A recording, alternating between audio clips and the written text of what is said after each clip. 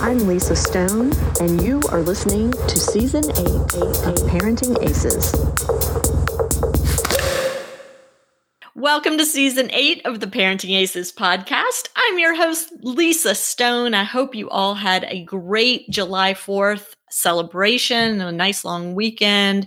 It's always kind of weird when these holidays fall in the middle of the week, and it just seems like the whole week is just kind of shot. But hopefully you had some time with family and friends on the tennis court, around the tennis court, maybe a break from the tennis court, but whatever. I hope you had a great celebration.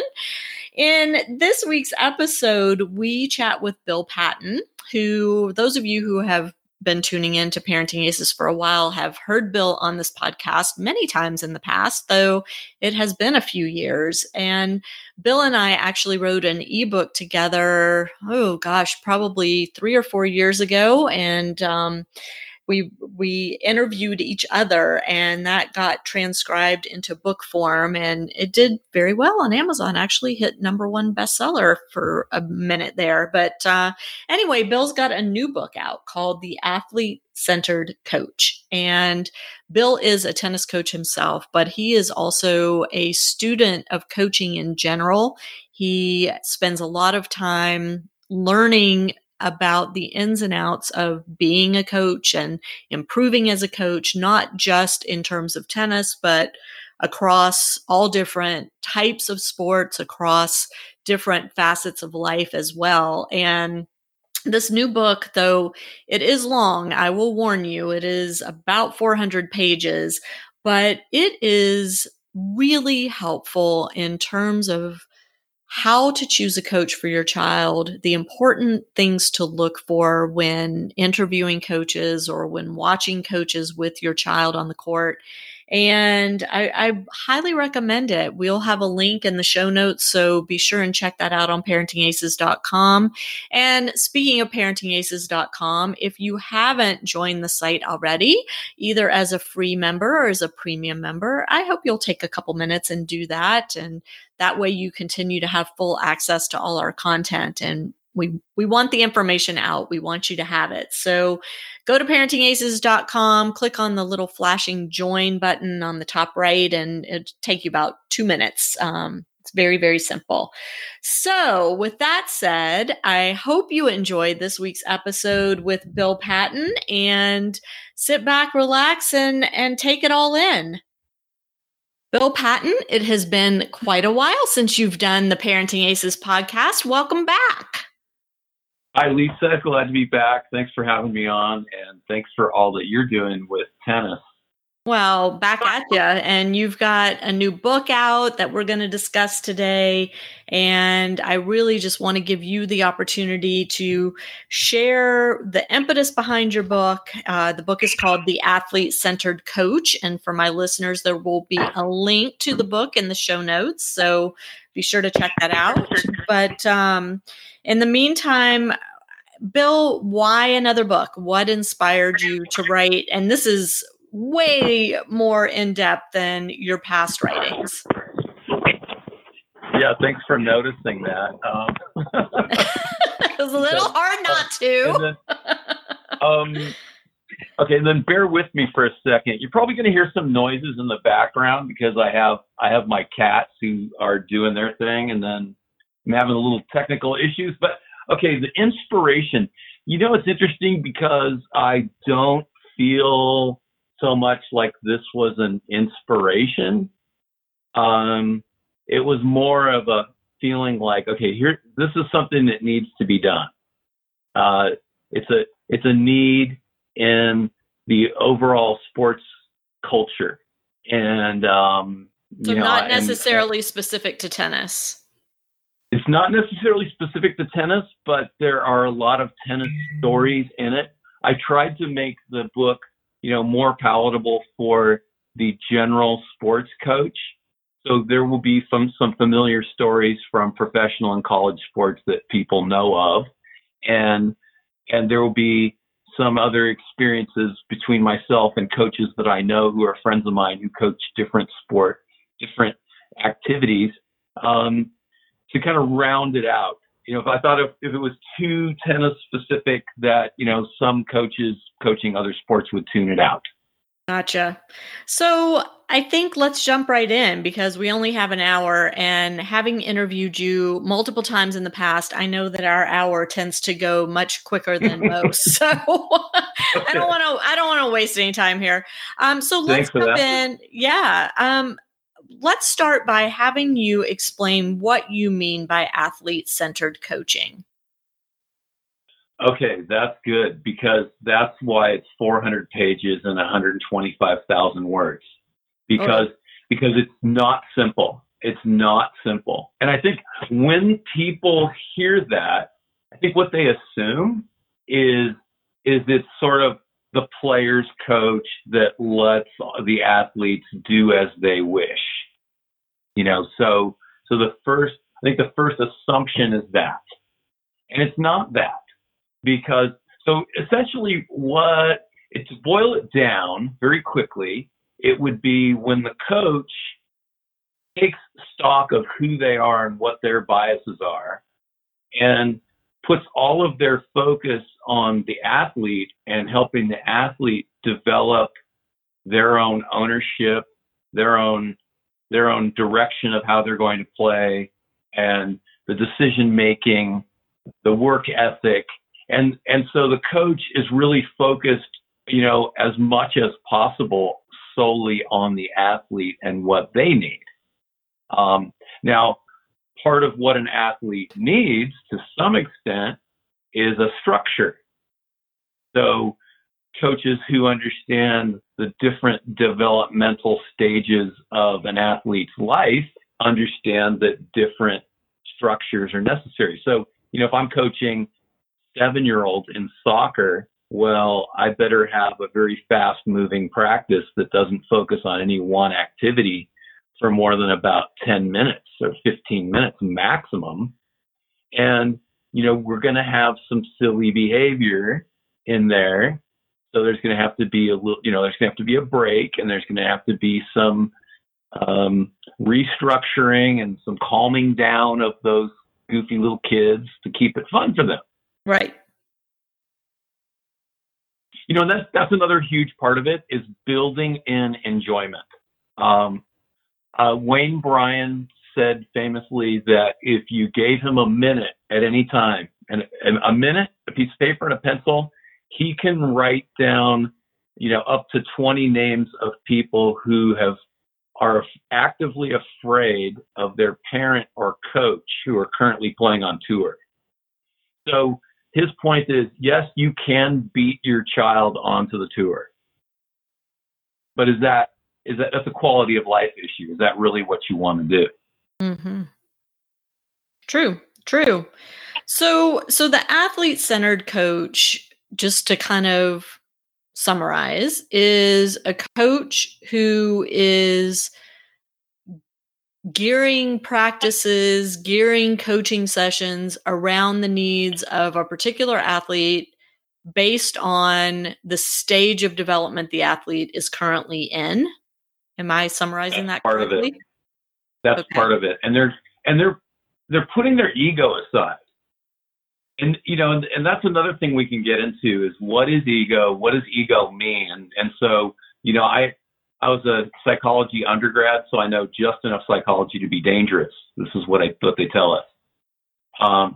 But it's really interesting to me. The word ego, if you look in the Urban Dictionary, has a negative connotation. But really, its clinical understanding is it's just your self-concept. It's who you think you are. Mm-hmm. And there are people with healthy egos, and there are people with very weak egos, and there are people with overly strong egos, and then all the way up to megalomaniacs and whatnot. Right. So having a well-established ego boundary and helping your athletes to learn to establish their own healthy ego boundaries is really important.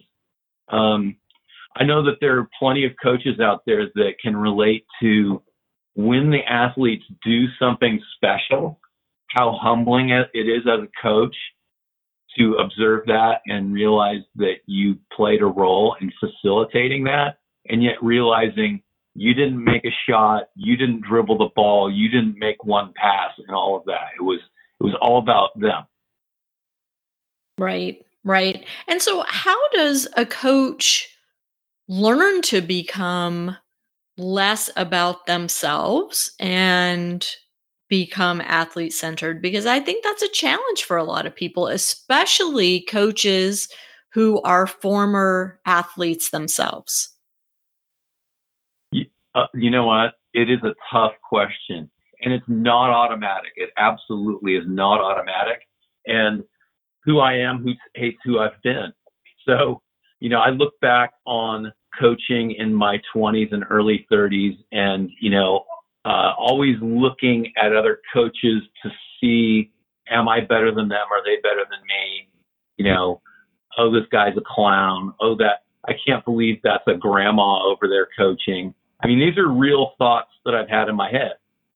And so it takes time. It takes time. I think you have to some extent, you probably have to take your lumps. You have to have your epiphany.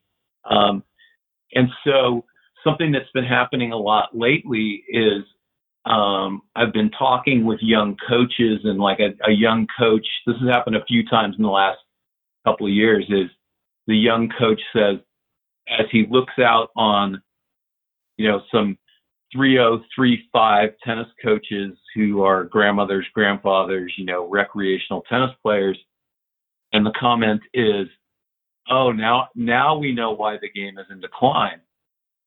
And that's when I stop them and I go, no, I stop them dead in their tracks right at that point. I go, no, you know what? We need everybody.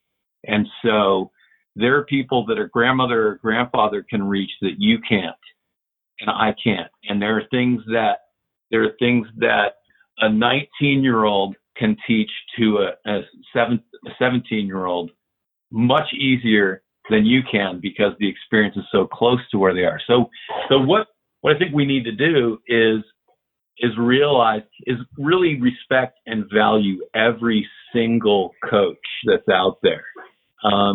It's a really big part of it. So just to realize, okay, I do my thing, and I might be good at a certain specialty, or I might have a very wide scope of things that I can do, but it's not complete. And maybe someone has a more limited scope of what they can do, or they have lesser expertise, but they're still valuable to somebody. Mm-hmm. Right. But I think, the challenge is when you get somebody with that limited expertise, that limited knowledge, who then markets him or herself as having the wide range of expertise and knowledge and charges accordingly, and is a really good salesperson. And, it becomes very problematic for especially a developing junior player who has a limited amount of time to reach a level if they aspire to play college tennis. Okay. So, Lisa, when did the snake oil industry begin? No, I mean, generations and generations ago. Time immemorial. And, right. And how often do people rail against the snake oil salesman? I mean, it's an ongoing issue for sure. Right. So I think I can confidently say there will always be snake oil salesmen.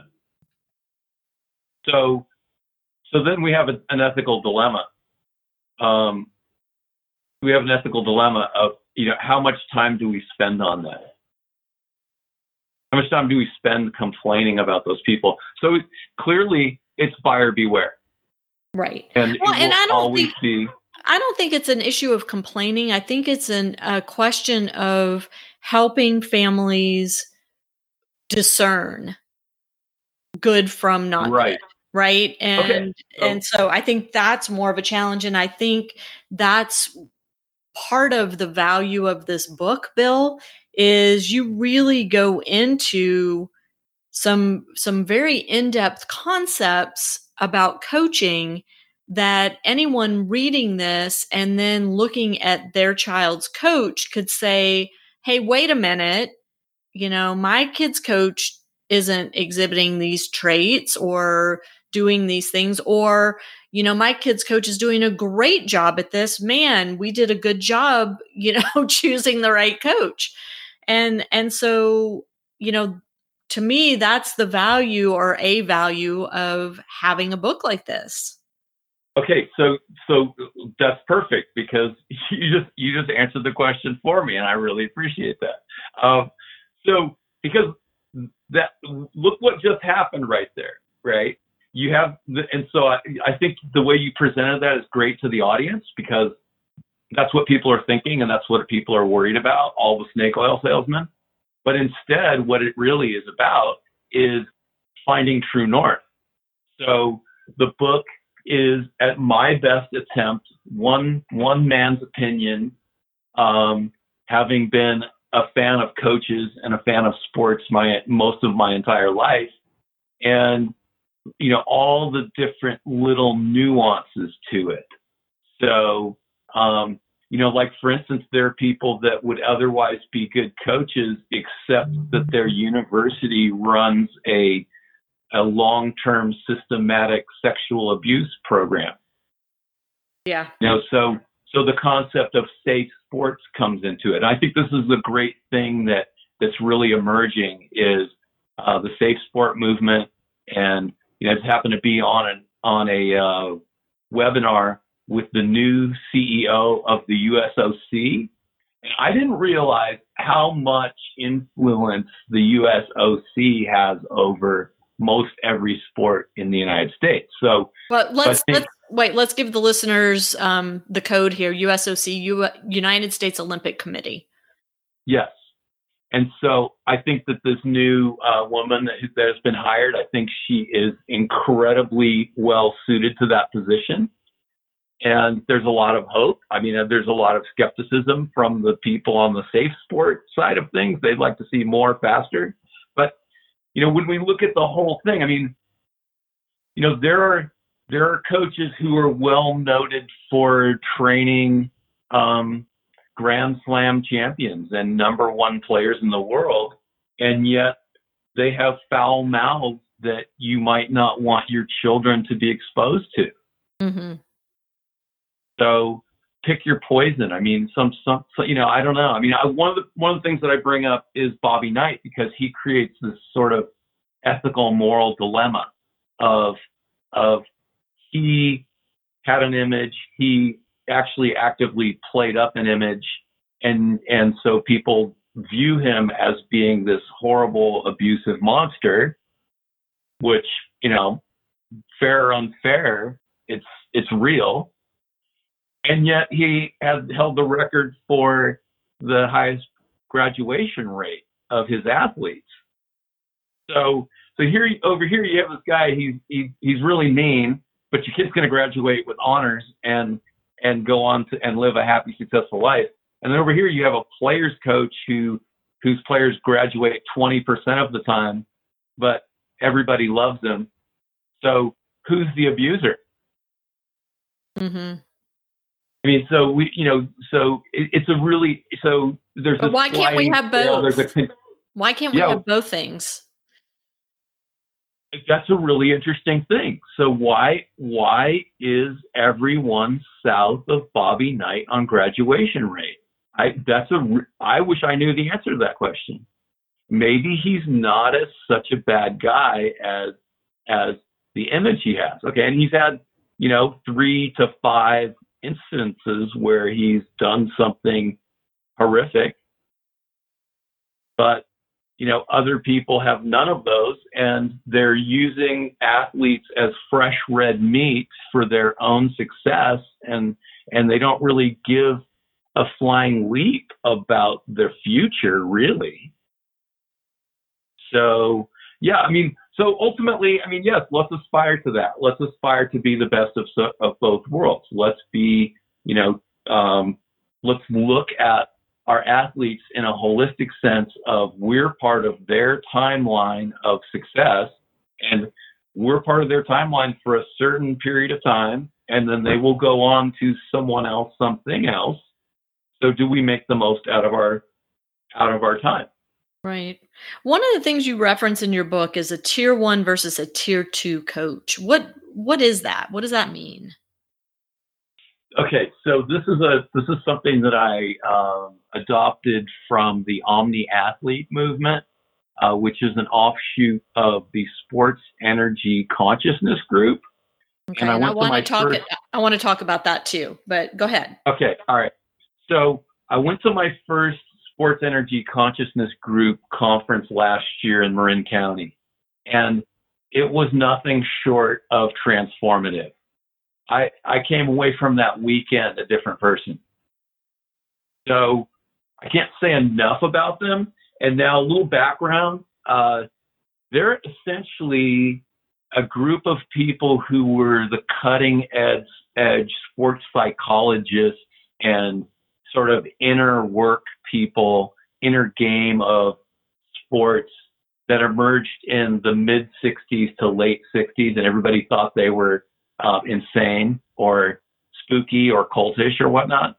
And then many years later, then sports psychology became commonplace and accepted everywhere. So the Omni Athlete thing is about, looking at an athlete for their whole person on the, developmentally, pre-career, during their career, post-career. How are they going to cope with no longer being an athlete? So a tier 1 coach is really good at the fundamentals and really good at getting a player's game from here to there. And they might work on the mental game a little bit, but the mental game only as a function of helping them win more matches or games. They're not thinking about it so much in terms of life skills that will help them, go on to dynamic success later in life. Then the tier 2 coach, I think, the tier 2 coach it comes back to the timeline. I mean, doing things in time at the appropriate time in a way that facilitates the maximum growth as a person for the athlete. Look at say a Nick Kyrgios. I would say that. Okay. No, look at Nick Kyrgios. Okay, so I'm gonna say that too late in the game, people took notice that he had some pretty serious character flaws, and did not address them early enough. And now he is who he is, and I'll be interested to see if Nick Kyrgios ever has an epiphany. I sure hope so. Oh man, I mean, what a talented. Right. Yeah. Okay, so what we have, and I faced this in NorCal. I faced this in Northern California. The attitude of don't discipline that poorly behaved tennis player because they're good. Right. And so that's there's nothing lower than tier 1, but that's the bottom of tier 1 is leave them alone. Don't distract them with character development because they have the talent to be great. And I'm like, okay, this is how monsters are created. Yeah. The advancement. Okay. So, and if I can, I feel like I'm kind of getting on a roll here. So, I look at somebody like Aaron Hernandez, who was a football player who then murdered 1 or 2 or 3 people, one of whom was a friend. And at age 17, he shot his friend. And that was in the town where he would then go on to play college football. And so in my mind's eye, I'm thinking, okay, somebody before that noticed that he had a violent edge that was outside the lines and was not going to serve him well. So any coach who tried to intervene with him and really gave it their best effort and really worked to try to help him, go in a better direction, blessings and kudos to that person. Whether it worked or not, making the attempt is everything. But for every coach who simply advanced him to the next level because he's good, we'll just ignore that he's a bully to his teammates, and we'll just advance him because we win football games when he's on our team. Mm. That's the legacy of those coaches. And I think it's a shameful legacy. And so so to me, I have no joy in Bill Belichick because I believe, and if somebody can prove me wrong on this, I will apologize, right? If somebody can show me some sort of proof that Bill Belichick either didn't know that he was violent or that he went out of his way to try to intervene with him, then I'll take all this back. But until that happens, then this is a part of Bill Belichick's legacy. Interesting. Yeah, I mean, coaches have to take responsibility too, for sure. Yeah.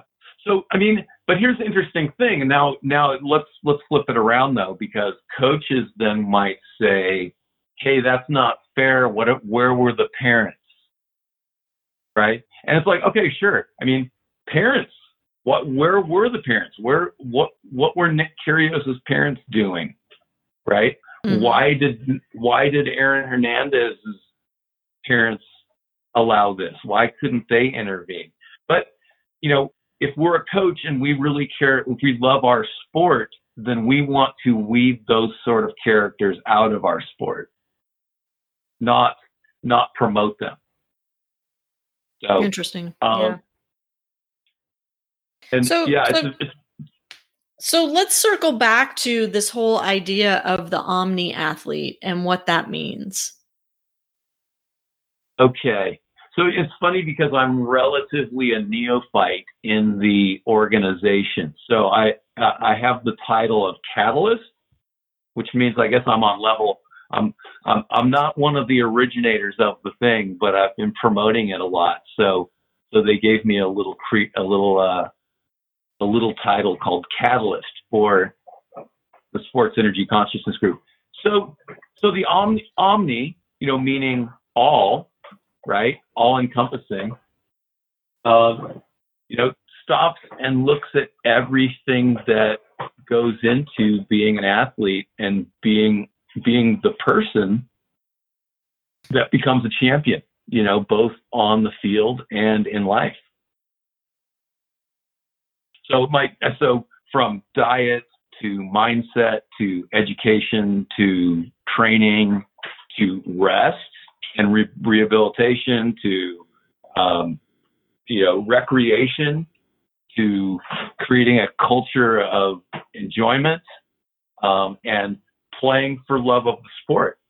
So last year's keynote was absolutely amazing, and this is going to be a diatribe. So let me see if I can do this concisely. But so the keynote was delivered by a married couple, both of whom were Olympic athletes, and it really set the tone because the keynote actually came at the beginning of the conference, which was a little different for me. I'm usually used to middle or the end, but anyway, so the one guy, Jason, was an Olympic rower for Canada, and all through his junior rowing career, he'd won everything.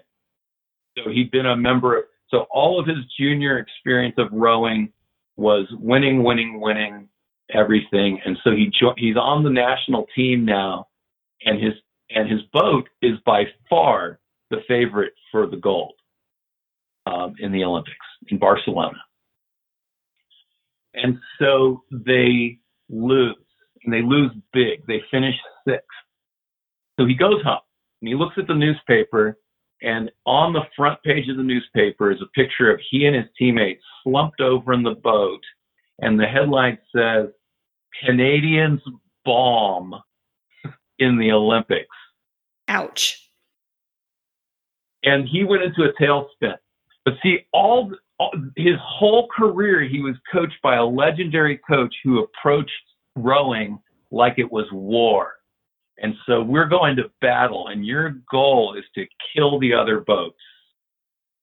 And so to him, that meant the ultimate defeat. He had been killed. Mm-hmm. So he went into a tailspin, and I'll save you the details, but, it got pretty bad for him. So then he tells about being introduced to another Olympic athlete. So his friends realized it was in a tailspin. So they introduced him to his now wife. And he says, I was wise not to ask her about her running until we had been out on the date for about 3 hours. So, but she was a runner. She was quite accomplished and ran in many big races and was in, I think, two different Olympics. A very solid, veteran, successful runner, and had won meets and whatnot. All right. So her problem was that she had a kind of a chronic disease. She had a chronic problem with her stomach. So she was actually in the midst of making a comeback from a very serious illness, which debilitated her ability to really train. So anyway, so she said, well, okay, yes, here I have a race coming up, and I'm just going to see how it goes. It's the Commonwealth Games, which is like the next thing down from the Olympics for a lot of people. It's the Commonwealth Games, but I'm just going to see where I'm at. I just want to see what's happening. And he said later he thought that was the stupidest thing he'd ever heard.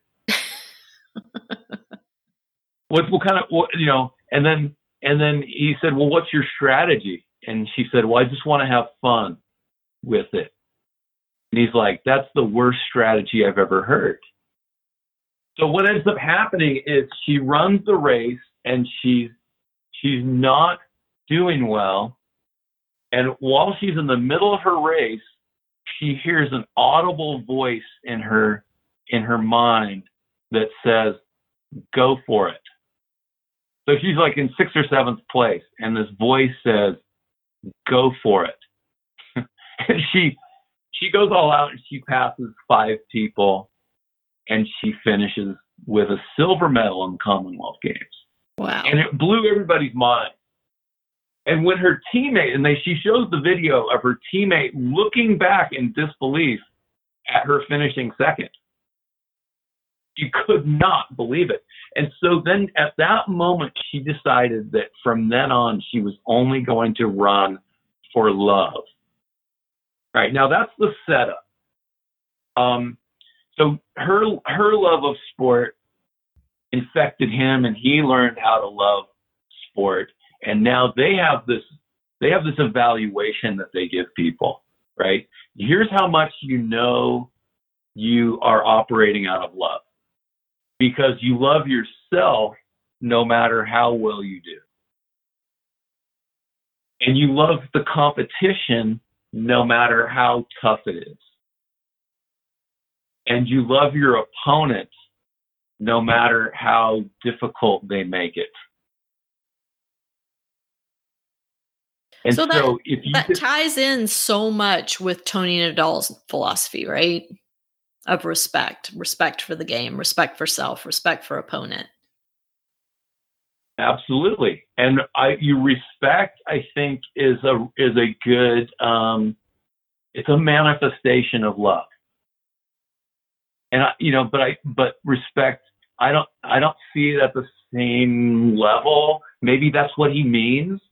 I haven't really studied Tony Nadal closely, but I do know that that's, obviously a very tight-knit relationship between he and Rafa. So they have done it right in many regards. So, and, bringing in Carlos Moya, who's one of the coolest guys maybe there's ever been on the tour, right? Yeah. What a fun guy to hang out with. So, if we build our teams around love, then we've really got something, so we need to be we need to love our kids. We need to train our kids to love the sport. They need to love their teammates. They need to love the opponent. And when they do that, I mean, that's definitely tier 2. And maybe there needs to be another tier. I don't know. I didn't make it up, so I can't really. I don't think I get to change it just yet. Well, so, I mean, kind of a nice segue from that is the whole idea of teaching kids to give 100% effort when they are playing their sport, training for their sport, whatever that means on the day, right? So when you write about giving 100% effort, what does that encompass to you? And how is a focus on 100% effort, how does that different from a focus on winning and losing? Oh, that's wow. All right. All right. Well, I think many people are aware that there's this thing called the Borg scale of perceived effort. So the player has an understanding of what to them is 100% effort. And almost always when I meet a new athlete, our idea of 100% efforts differ. So I have kids who've been trained with the notion of 110% effort. And I don't think that works because I don't know where that extra 10% comes from. Because last I heard 100% is everything. So how do you get more? I mean, that's like out of Spinal Tap. This amp goes to 11. Right? So it's nonsense. I think if you've been saying out there 110% effort, please stop. Because what I see kids who are trying too hard and their tension level goes up. And then because of the lack of efficiency there, then they're really giving 90 because they get locked up. They're making mistakes. They get frantic and desperate. So helping the athlete to understand what is 100% effort is kind of a challenge, and they have to discover it, really. So, and kids have a hard enough time giving 100%, so why would we ask for 110? That's kind of crazy. So generally what will happen when I'm meeting a new group of athletes is we'll do the spider run, and it's pretty grueling. It's just like a good 17 to 20 seconds of grueling, which will get your legs burning for sure. You get some lung burn perhaps. And then the funny thing happens. I go, all right, now rate the level of effort that you get yourself. Tell me what your effort level was. And so they report back to me what they think. And then I go, okay, well, you said 95, you said 80, 82. And to me, that looked like 70. So you've got a little more in there. Okay. So give a little more and then we'll re-rate it. And you'll have this interesting range with the kids because their ratings will all differ. And you also can get a read on their mentality, each individual athlete on your team, their particular mentality. So that's one way to do it. Another one is then to have them do the drill and kind of rate their thing, and then have them race. And when you see the difference in effort level, because now it's a race, then you go, hey, something funny happened there. You all were going faster. Why is that? Are you not capable of giving 100% effort unless you're racing somebody and there's the threat of maybe losing? Huh. So that's part of discovery. Now onto the kind of the winning and losing thing. Well, if you take two players and they're equal in every other regard and one gives 100% effort and the other one gives 95, then 95% effort is good for second place in the match every time. Well, I'm not sure I agree with that. No, wait. If I said if everything else is equal. Ah, gotcha. Okay. Okay, so that's why I put that caveat in there. Okay, Now, sorry. Okay. Now, let's say one player's slightly better than another. I don't know how many times I've seen this where one player is a little more talented, maybe a little bit better athlete, but they have serious issues with effort, and the less talented player gives a supreme effort and pulls the upset. I have seen that many times. Sure. Many times. So that it can be the deciding factor. And then there's this issue of investment. So when you invest 100% in practice and in matches and point to point the best you can, then you're going to get the most reward from that. You're going to get the most interest. Your body will respond. So you're sending a signal to your brain. Okay, hey, this is me doing 5 spider runs at 100% effort. And then your brain says, oh, I have to make Johnny faster and with more stamina because he's really putting me through some stuff here. So we're very adaptable, resilient and adaptable. And so when we put our body under maximum effort loads, then it responds by preparing us more for the next time around if we give ourselves some rest in between. Right. So ultimately, bottom line on that one is, if you give your best effort, you're going to have the best chance of winning.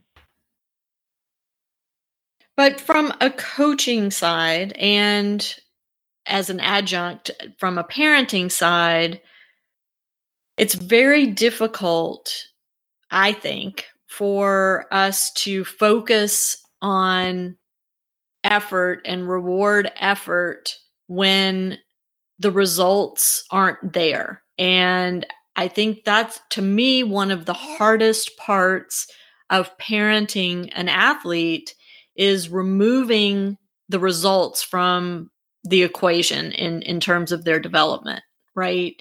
And looking at them, to use your words, as an omni athlete, really focusing on them as an entire person, not just as an athlete, and focusing on the development of the whole person, not just the athlete. And sometimes when you do that, you don't get the positive results right away. It takes months or even years for the winning to happen. Ooh, okay. So what is winning? Oh my goodness. All right. So I just took over a horrible tennis team, and so the kids won't argue with me if they happen to hear this, or any of the parents are listening in. They will all readily agree that in this 5-team league, by far, my team was the worst.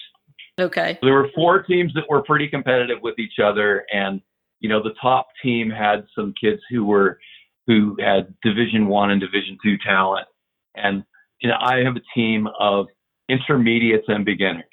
Okay, high school kids. So, what age are we talking about? Kids. Okay. High school kids. So what they were used to was playing lineup in a blender because the other coach didn't want kids to get their feelings hurt, by getting hammered at the number 1 position. So it was just, hey, who wants to take the beating today at number 1? Well, no. Enter Coach Bill. Harrison, you now that you are the number 1 player, you will play number 1 all season, and you're going to set an example as team captain for all the other kids. Ready? Ready, coach. Okay. So Harrison stepped up, and and then he lost a few sets in bagels, right? But as the season went on, I was able to show him, hey, do you see how you're winning more points now? How do you feel about this, right? I'll get into, how does it feel to be getting a little bit more competitive with these guys who, are hitting, 120 mile an hour serves and 80 mile an hour forehand. And he felt great. So, he did not did he win any league matches? He might have. But he was all in on the concept of just going all out and having the best possible experience rather than just going through the motions and getting beaten 0-0 in 37 minutes and being done. So it's not easy. You're right, it's not easy. And that's why, but wait, and this is what I tell my kids all the time. If this was easy, your parents wouldn't pay me. So you have to, it took me a long time, I think, to be really 100% all in, fully convicted. This is the way I'm going, and everybody who's going this way is on my team, and everybody that's not going this way is not. So, when I was a school teacher, I came to the realization that there's a difference between mentally assenting to the idea of good behavior and being 100% committed to making it happen. And how do you translate that from the classroom to the tennis court? By helping the players learn some discipline. And I think here's the secret sauce. If anybody wanted to get some value out of this talk, here's the secret sauce. Sell them on self-discipline. So, we'll have a moment where just all hell is breaking loose at practice and everybody, too few people are doing what I actually want them to do. And so I bring them together and, I probably have already sort of harshed them out about something. And so then I ask them, I'm like, hey, look, what's better? What's better? Is self-discipline better, or is it better to be disciplined by other people? And you'd be surprised that teenagers will say self-discipline. I'm like, okay, well then do it. Right? I mean, right? Yeah. No, it's that easy. It's that easy. And then if it were to continue, I'd go, hey, look, guys, just a moment ago, Evan here said that self-discipline was better. So why are you not doing it? Are you telling me you want me to discipline you? So, and I think another thing I got from the classroom, and more tennis coaches should have teaching credentials. This would be quite helpful. Is this idea of progressive discipline? So if somebody's acting up, then I might just motion at them and go, wave at them and go, give them the, hey, cease and desist motion, and then they do. And then I go, thanks. And then the only attention they got was for cease and desisting. Right. And if they continue, then I pull them aside and I go, hey, Steve, you know what? I need you to knock that off. It's dangerous. It's disruptive. It's not helpful. You're not helping me. You're not helping yourself. Okay, coach. Right. Then the third one is, if I'm having a pattern, especially on the same day, and I'm like, you know what? You need to go sit. Getting a timeout. Ooh, ouch. Yeah. Right. And then if we have a continuing thing, then I'm calling home. I will call and I'll go, hey, here's what happened. Steve is misbehaving. And, there was a time when he did this and I gave him the message to stop. And then I pulled him aside and talked to him for a second. And then I sat him down and he's still doing it. So, Mom, Dad, you got any hints for me about how to get through to him? Can I put him on the phone with you? Right. So, or, generally what I do when I sit them down is I go, hey, the next step is I'm going to call your folks, right? Shall we avoid the next step? Don't call my mom, right? No, right. I've had inner city thugs get scared when I threaten to call their mama. Sure. No kid likes their mom or dad called. Absolutely. Right. Well, right. Okay. Well, because they know the belt's coming out when they get home. Oh gosh, hope not. But so, Bill, we're down to our last 15 minutes or so. So I want to make sure we get to this because I think it's really important. And that's the whole idea of what we're seeing with tennis coaches out in the communities. And before we hit the record button today, you and I were talking about a recent Facebook post that we both saw, and I reposted on the Parenting Aces page that was posted by Reno Manny. And I'll have a link to that post in the show notes for those of you who missed it. But let's talk about that. Yeah. So, so we've already talked about the snake oil salesman, right? Yep.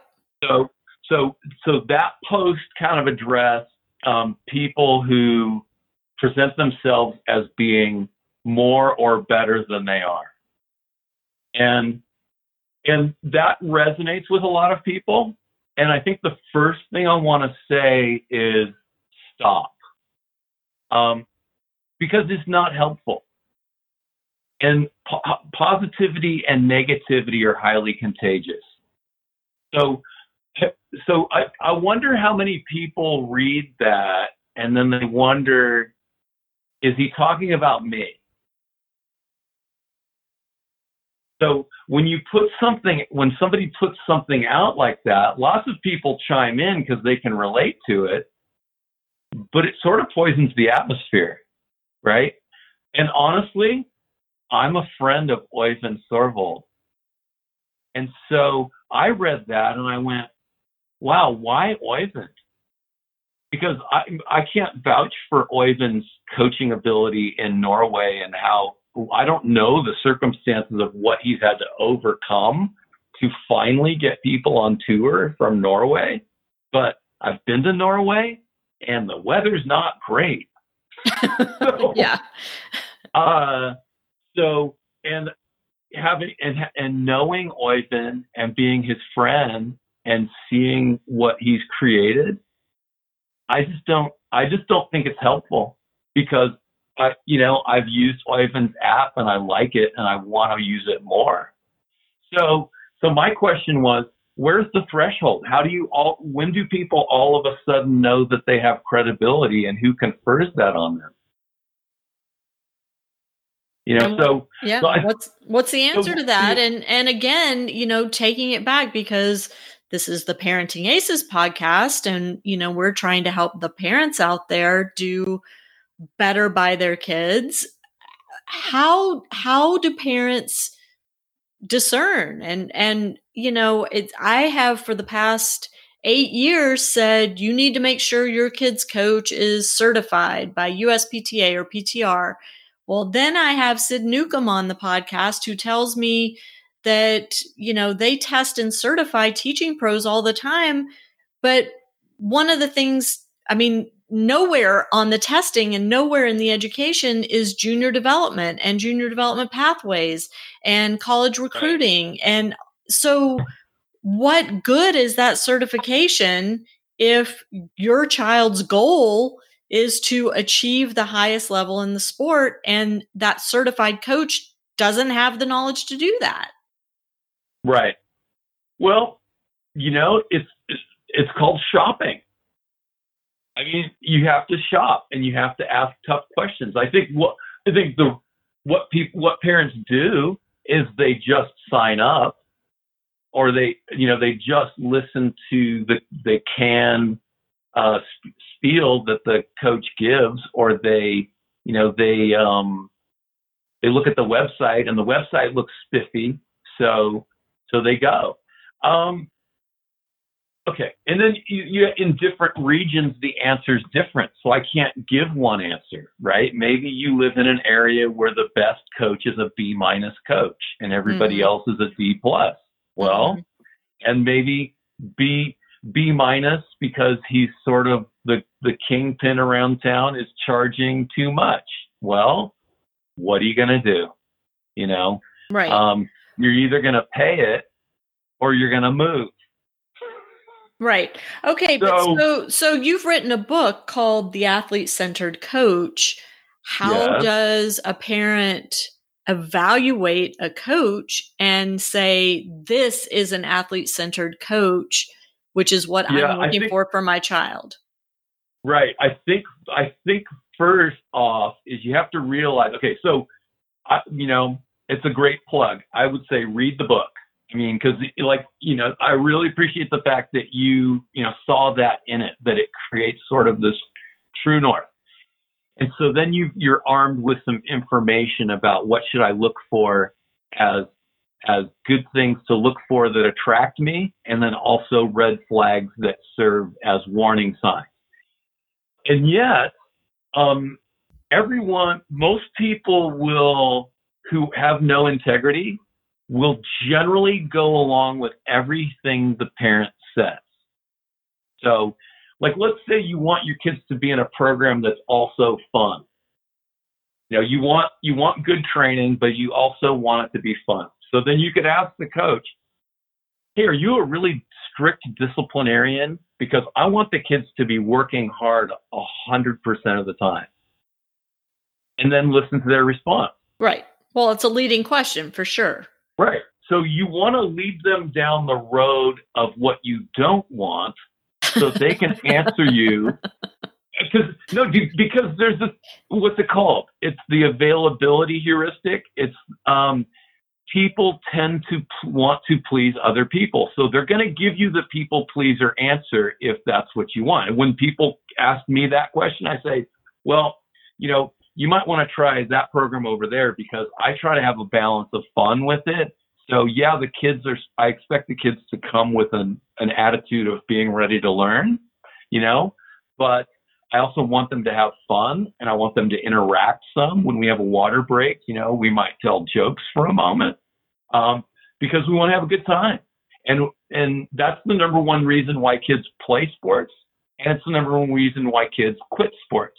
Right. Because it just stopped being fun. Sure. The top 5 or so reasons why kids play sports is because they want it to be fun. They want to be with their friends. They want to make new friends. They want to get better. They want to improve at something. They want to belong. And winning is like way down at the bottom. It's like in the double digits, but those kinds of processes then will lead to much better successes. So I would say use a little bit of disinformation on the coach to see if you can suss out what their real honest to goodness values are. Mm-hmm. And then people generally say approximately 3.5 things about things that they like, but they say 8.5 things about things they don't like.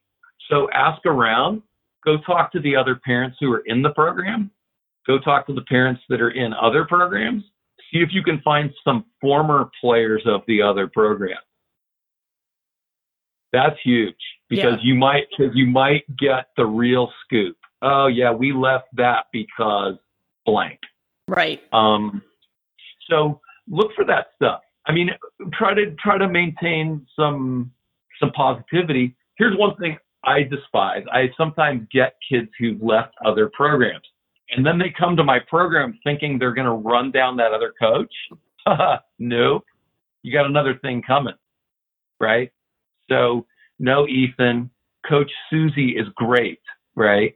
So you should show you should probably go back and say thank you to Coach Susie, because she's out there working really hard, and she got you to this point, and now you're here with me, and I'm just not going to let you run her down while you're here, because this is one of our ethics in this program is that we keep things positive and we build the greater tennis community, Yeah.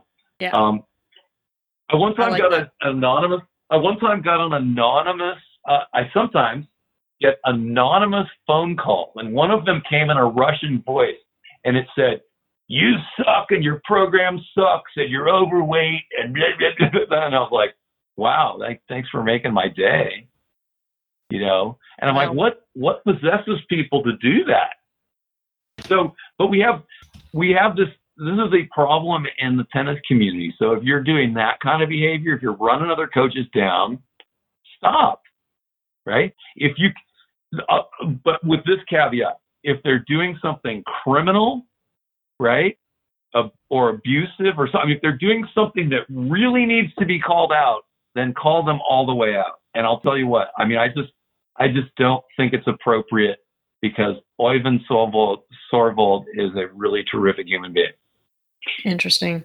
Okay, we are at the end of our hour. So really quickly before we say goodbye, I want you to please tell us, how do we get The Athlete-Centered Coach by Bill Patton? Okay, awesome. It's on Amazon. And so you can get it easily there. It's in an ebook and in print form. Or if you would like to buy a signed copy from me, you can reach out to me via email at 720degreecoaching@gmail.com, 720degreecoaching@gmail. And then, you can just PayPal me and I'll personalize your book for you. Okay, I'm going to have all of those links in the show notes at parentingaces.com. So listeners, be sure to check that out. And Bill, it's been a pleasure. And once again, our hour has flown. Oh, yeah. Can I throw one more thing in there? Sure. And then also you can subscribe to my YouTube channel, which is The Athlete-Centered Coach, Bill Patton. So, I'm almost every week I put new free content up there. So looking for some more subscribers. Okay, awesome. We'll have a link to that as well. And again, thank you so much for doing the podcast, for writing yet another really insightful tome for us to use in our quest to do better as tennis parents and parents in general, and tennis coaches and coaches in general. And it's been a pleasure. All right. Thank you so much, Lisa. And to my audience, thanks so much for tuning in. We'll catch you next time on Parenting Aces. I'm Lisa Stone, and you've been listening to the Parenting Aces podcast. For tennis parents, by a tennis parent. If you like what you've heard, I hope you'll share the podcast with your tennis community. For all the information you need to navigate the junior and college tennis journey, be sure to check out parentingaces.com.